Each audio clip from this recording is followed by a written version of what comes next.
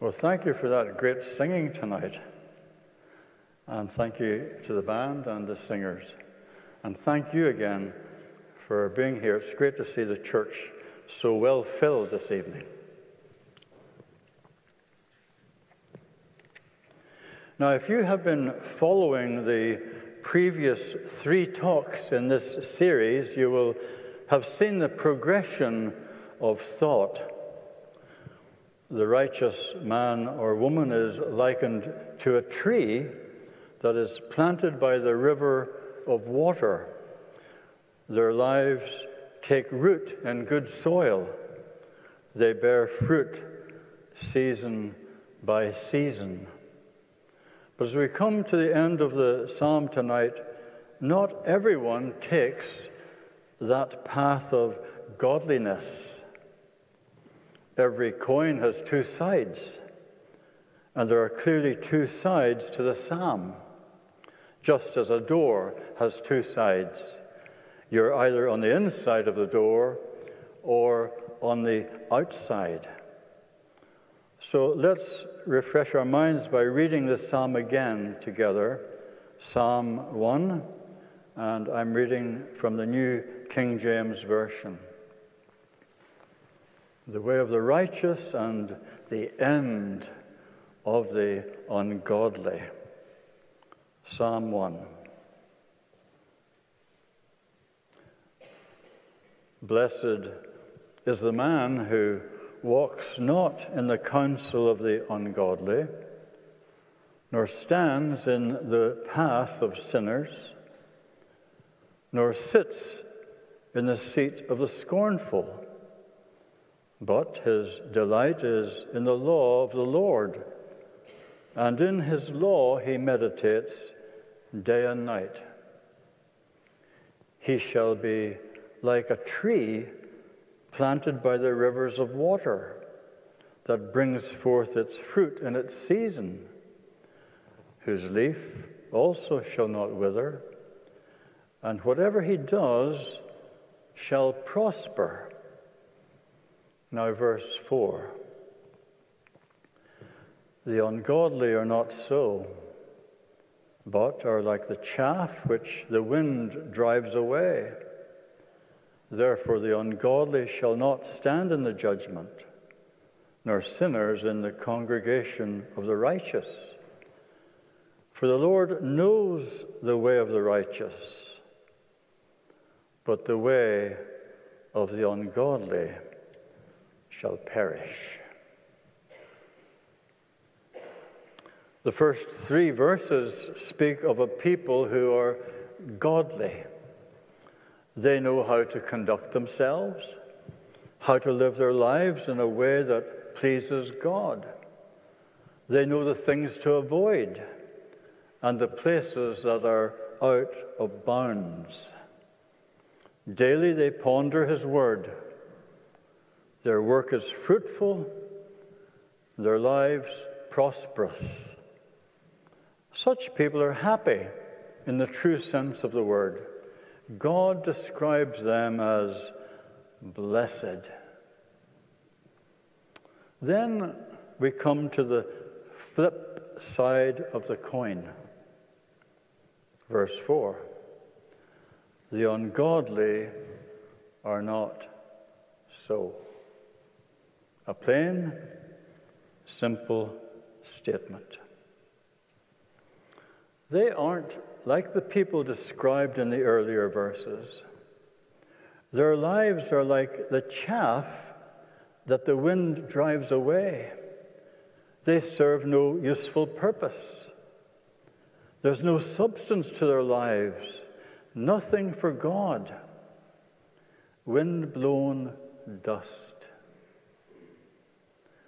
It's fitting that we speak of it tonight because here in the United Kingdom we have just come to the end of our harvest season. And don't we love to sing it? Come, ye thankful people, come. Sing the song of harvest home. All is safely gathered in ere the winter storms begin. Had you gone down to your local farm, you may have seen the threshing, the chaff being blown away in the wind. It's a picture of the ungodly man or woman tonight. Their walk, or better, their lifestyle, is contrary to what God desires for them. And where will it all end? What of their future? Where will the path of the ungodly ultimately lead? That's the question. And did you notice that they're also called sinners? And in some translations, the wicked. Verse 5 tells us that they shall not stand in the judgment, nor in the congregation of the righteous. What does it mean? The judgment, the congregation of the righteous. But before we speak of the judgment, it is important to say that it need not be the case, because provision has been made. A Savior has died, has taken their judgment, has paid the penalty that their sins deserved. Christ died for the ungodly. And if unrepentant, it will be for them an endless, conscious separation from God. For once the sinner crosses the line, goes out into eternity without Christ, their doom is sealed, and they will surely appear before the righteous judge, and that without defense. Their case won't stand up in court, and salvation is now beyond their reach, because the Son of Man, the Bible tells us, has authority only on earth to forgive sins. And the one before whom they stand on that day is the Lord Jesus himself, whom God has ordained to be the final judge. Revelation 6. For the great day of his wrath has come, and who shall be able to stand? The ungodly shall not stand in the judgment. This was part of the Apostle Paul's sermon in Athens. We read it in Acts 17. God now commands all men everywhere to repent, for he has set a day when he will judge the world with justice by the man he has appointed, and he has given proof of this to all men by raising him from the dead. In Malachi chapter 3, the prophet says these words, "We will see again a clear distinction between the righteous and the wicked, between those who serve God and those who do not." Which clearly means also that as lost sinners, they will never know what it is to stand in the congregation of the righteous. Those made righteous in Christ, cleansed by his blood, forgiven. A sad end for those who refuse God's great provision in Christ. It is a solemn message, and I don't want to labor it any further. But what is the future of those the psalmist describes as blessed? The congregation of the righteous. And what a gathering of the redeemed that will be. Can I ask a personal question tonight to someone in church? will you be there? The congregation of the righteous. Those who have trusted Christ as their personal Savior. Will you be there? We used to sing a great old hymn years ago. I shall, for I have been redeemed, with blood of worth untold, the blood of Christ, the Lamb of God, more precious far than gold. The congregation of the righteous. But let's go back to see how the tree is progressing, to see how we as Christians are getting along. Planted, tended, watered, growing, maturing. That's the word, maturing. Because as believers in Christ, we should be making progress every day, becoming more and more like Christ, until at last we reach full maturity, which is to be like our Lord himself. That's the believer's goal. And how do we mature? How do we get there? Well, the earlier part of the psalm tells us. Meditating in his word, day and night, getting to know him, maturing as Christians. Ephesians 4 says this, he equips his people for works of service, so that the body of Christ may be built up until we all arrive at the unity of the faith and the knowledge of the Son of God, at full grown man, at the measure of the stature of the fullness of Christ. We were reminded this morning by Harry, Philippians, straining for the prize, pressing on towards the mark, until we all arrive. Darby must have been meditating on these things when he wrote that wonderful hymn of his. And is it so? We shall be like thy Son. Is this the grace which he for us has won?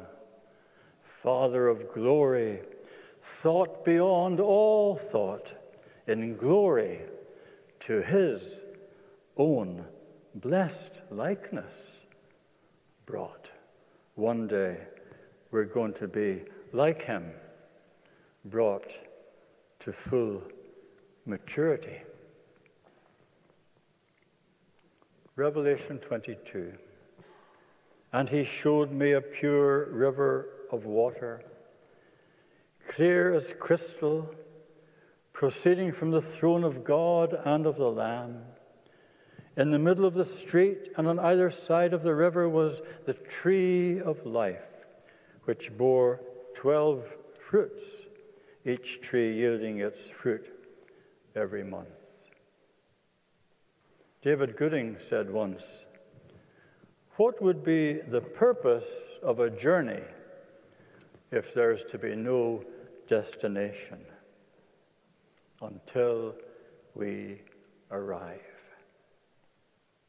Listen to what Isaiah says in Isaiah 35. These are wonderful words. And a highway will be there. It will be called the way of holiness. The unclean will not journey on it, but only the redeemed will walk there, and the ransomed of the Lord will return. They will enter Zion with singing. Everlasting joy will crown their heads. Gladness and joy will overtake them, and sorrow and sighing flee away. We will have arrived at last. But back to earth for a moment. Look again at verse 6 in the psalm. This is important. The Lord knows the lives of the righteous, those described in the earlier verses who did everything right. It doesn't mean that life for them was always a bed of roses. Many, no doubt, experienced the same trials and troubles in life as we do today, and God took notice of it. The Lord knows the way of the righteous. He knows where you are tonight. He was fully aware of what some of them had to suffer. He knew all about their lives as he does ours. The Lord knows. We often ask the question, why do bad things happen to good people? There's no answer to it. In the end, God will have the glory, who works all things according to the counsel of his own will. We have to leave it there, except to say it. It'll be worth it when we see him, when we see his face. And the toils of the road will seem nothing when we get to the end of the way. But we're not on our own tonight. Hebrews 12. Therefore, since we are surrounded by such a great cloud of witnesses, let us throw off everything that holds us back, the sin that so easily entangles, and let's run with perseverance the race marked out for us, fixing our eyes on Jesus. We've been cheered on by those who have run the race before us. And like them, we keep our eye on the finishing line where Jesus is now seated at the right hand of the throne of God. What are they saying? Keep on going, they're saying. You can do it. And even when you trip up, even when you fall, get up and keep going until you arrive. They're cheering us on. Verse 8 and 9 in Revelation says this. John says, when I saw and heard these things, I fell down to worship before the feet of the angel who showed me these things. And he said, see that you do not do that, worship God. Of course, we worship God now through the Spirit, but what will it be to see the face of the one who died for us on the cross, the Lamb of God who took away the sin of the world, to bow in humble, grateful worship and thank him for his mercy and grace that reached down to poor sinners like you and me. We were singing about the cross tonight. Thank you for the cross. Have you ever said thank you for the cross? Realizing that when Jesus died on the cross, it was for your sins, it was for you. He died, that you might make you right with God, that there'll be a place for you when all of life is over, to be with Christ, to be with him and like him forever. He had to pay the penalty. He suffered so that we need not suffer. He died that we might live. Thank you for the cross. Maybe someone will do that tonight for the very first time. And so as we come near the conclusion, we want to see the finality of it all. The finality of it all. Verse 11 in Revelation 22. And these are solemn words that we read. He who is unjust, let him be unjust still. He who is filthy, let him be filthy still. But as I said earlier, there are two sides to the coin. There are two sides to the door. You're either on the inside or you're on the outside. One side or the other. He who is righteous, not in their own righteousness, but in the righteousness of Christ, He who is righteous, let him be righteous still. He who is holy, let him be holy still. There's a finality to it.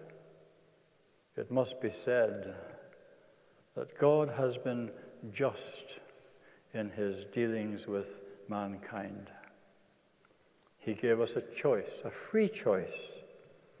Some make the wise choice. Others choose poorly. And when 10,000 years have rolled their course, the lost are still perishing, filthy still, unjust still, separated from the God who loved them and who would have saved them, and eternity has scarce begun. But what of the redeemed? What of the godly?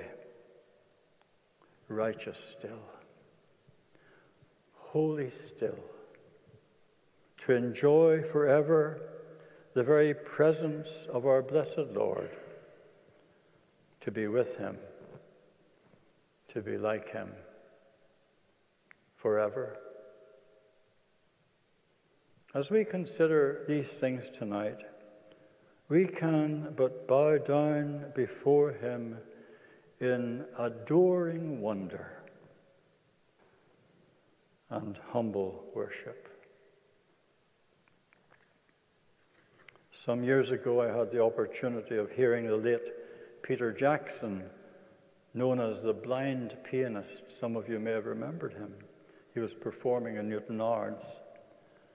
The words of one chorus that he taught us went like this: He rescued me from a dying creation. He rescued me with a mighty salvation. I really cannot understand it, why God in mercy should have planned it. My heart, it simply overflows. And I just worship. And I just worship. And I just worship him. His Spirit fills me. And Jesus thrills me. And I just worship him. And that will be for the righteous, for the redeemed, their unending occupation. Let's pray. Our Father, we have read solemn words tonight. We pray that your Holy Spirit would speak into all of our hearts. We thank you for your love. We thank you for your Son. We thank you for such a great salvation. And you have given us a choice. And there may be some tonight listening to this service who are at the crossroads. Give them deciding grace tonight to choose Christ. We pray that you would bless each person here, each family, each home represented. Speak to us through your word. By your Holy Spirit we pray. In Jesus' name, amen.